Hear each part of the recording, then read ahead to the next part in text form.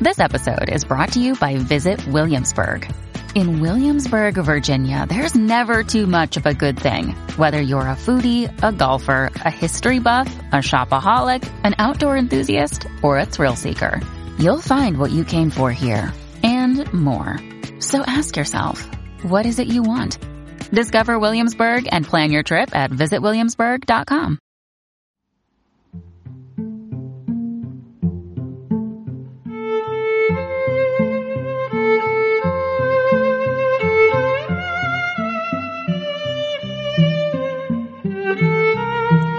Hello, sweet one. I just want you to know, as long as you hear my voice, you are never alone. So last time we did some breathing and some relaxation exercises, and I hope you continue to do them as your doctor recommends. But tonight I want to do something different. I want you to think of 2 positive adjectives. That's it, just 2. It could be words like smart, beautiful, kind, loving, whatever you could think of, just 2. And now, out of those 2, I want you to apply just 1 to yourself. So you might say, I have beautiful eyes, or I have a loving heart. Whatever it is, I want you to say it 3 times over, and I want you to say it now.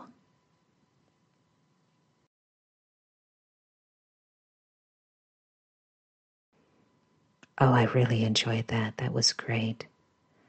You know, sweetie, in today's world, it is so easy for the negative to creep into your reach, and that's why I want you to give yourself some time to think of all the positive that you bring into this world.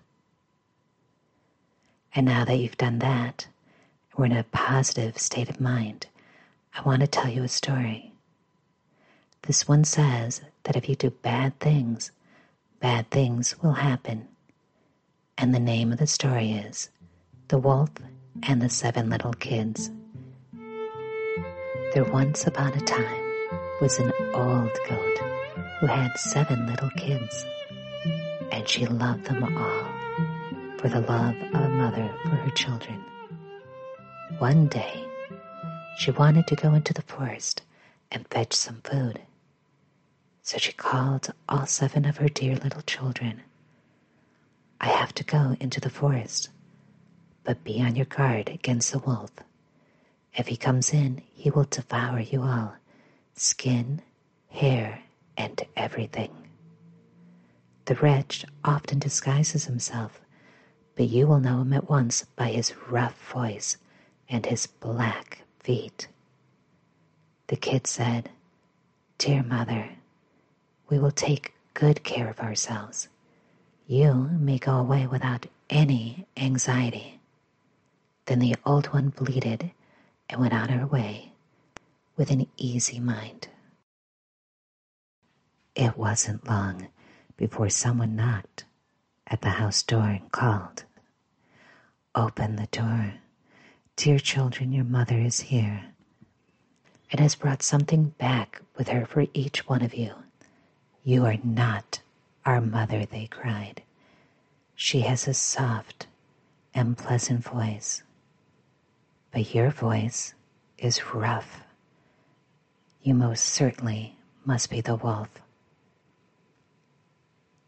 So the wolf went away to the shopkeeper and bought himself a great lump of chalk, and he ate this to make his voice soft. And then he came back, and he knocked on the door. And he said, I have something for you. But the wolf made a mistake when he laid his black paws against the window. The children saw these paws, and they cried, You are not our mother. She would never have black paws. Then the wolf ran to a baker and said, I have hurt my feet. Rub some dough over them for me. And the baker did it. And then he went to the miller, and the miller knew he was going to deceive someone and refused to do it.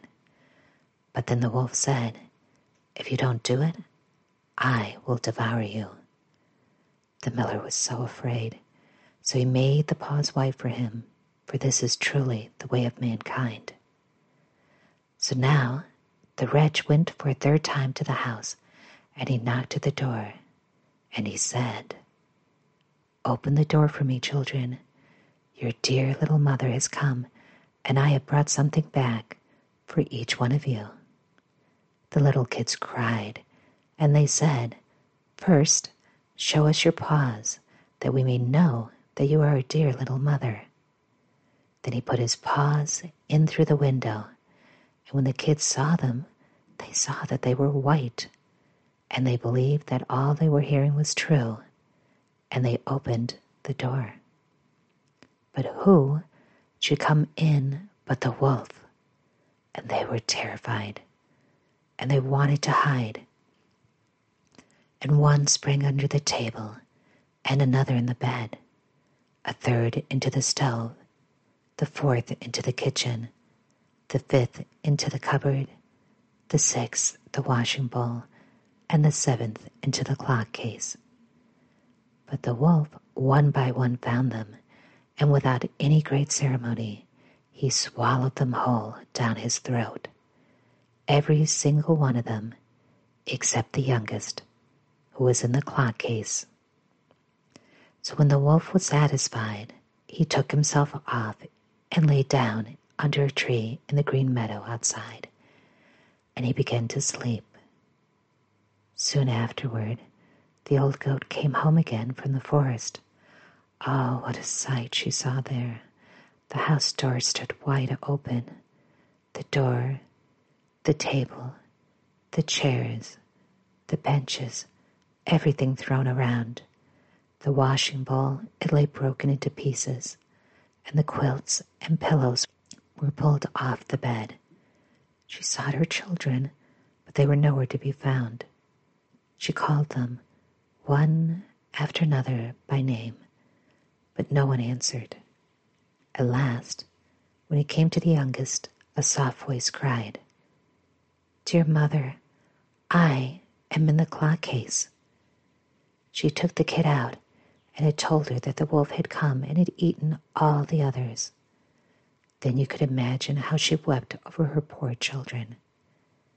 At length, in her grief, she went out, and the youngest kid ran with her, and they came to the meadow, and there lay the wolf by the tree, snoring so loud that the branches shook. And she looked at him.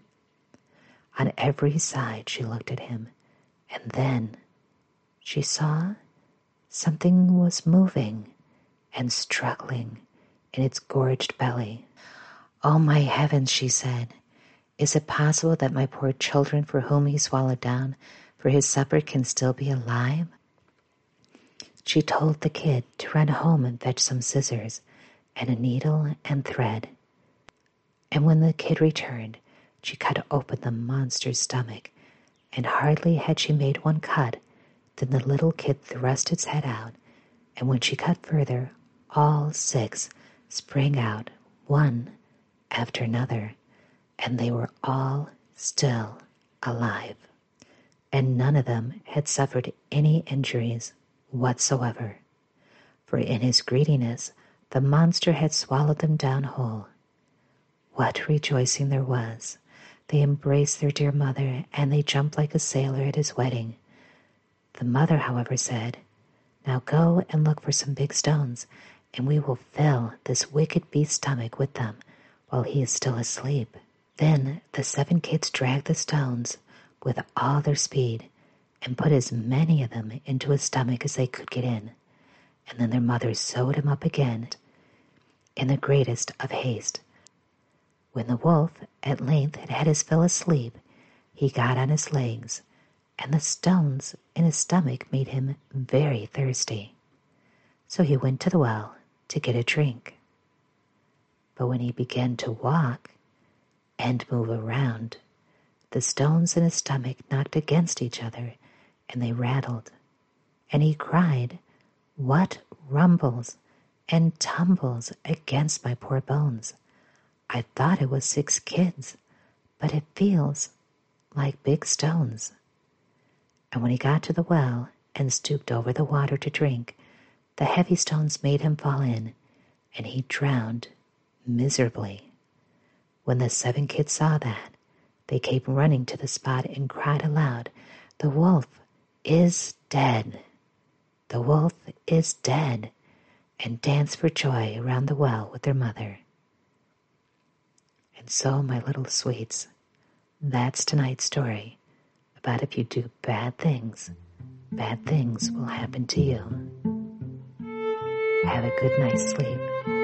Good night.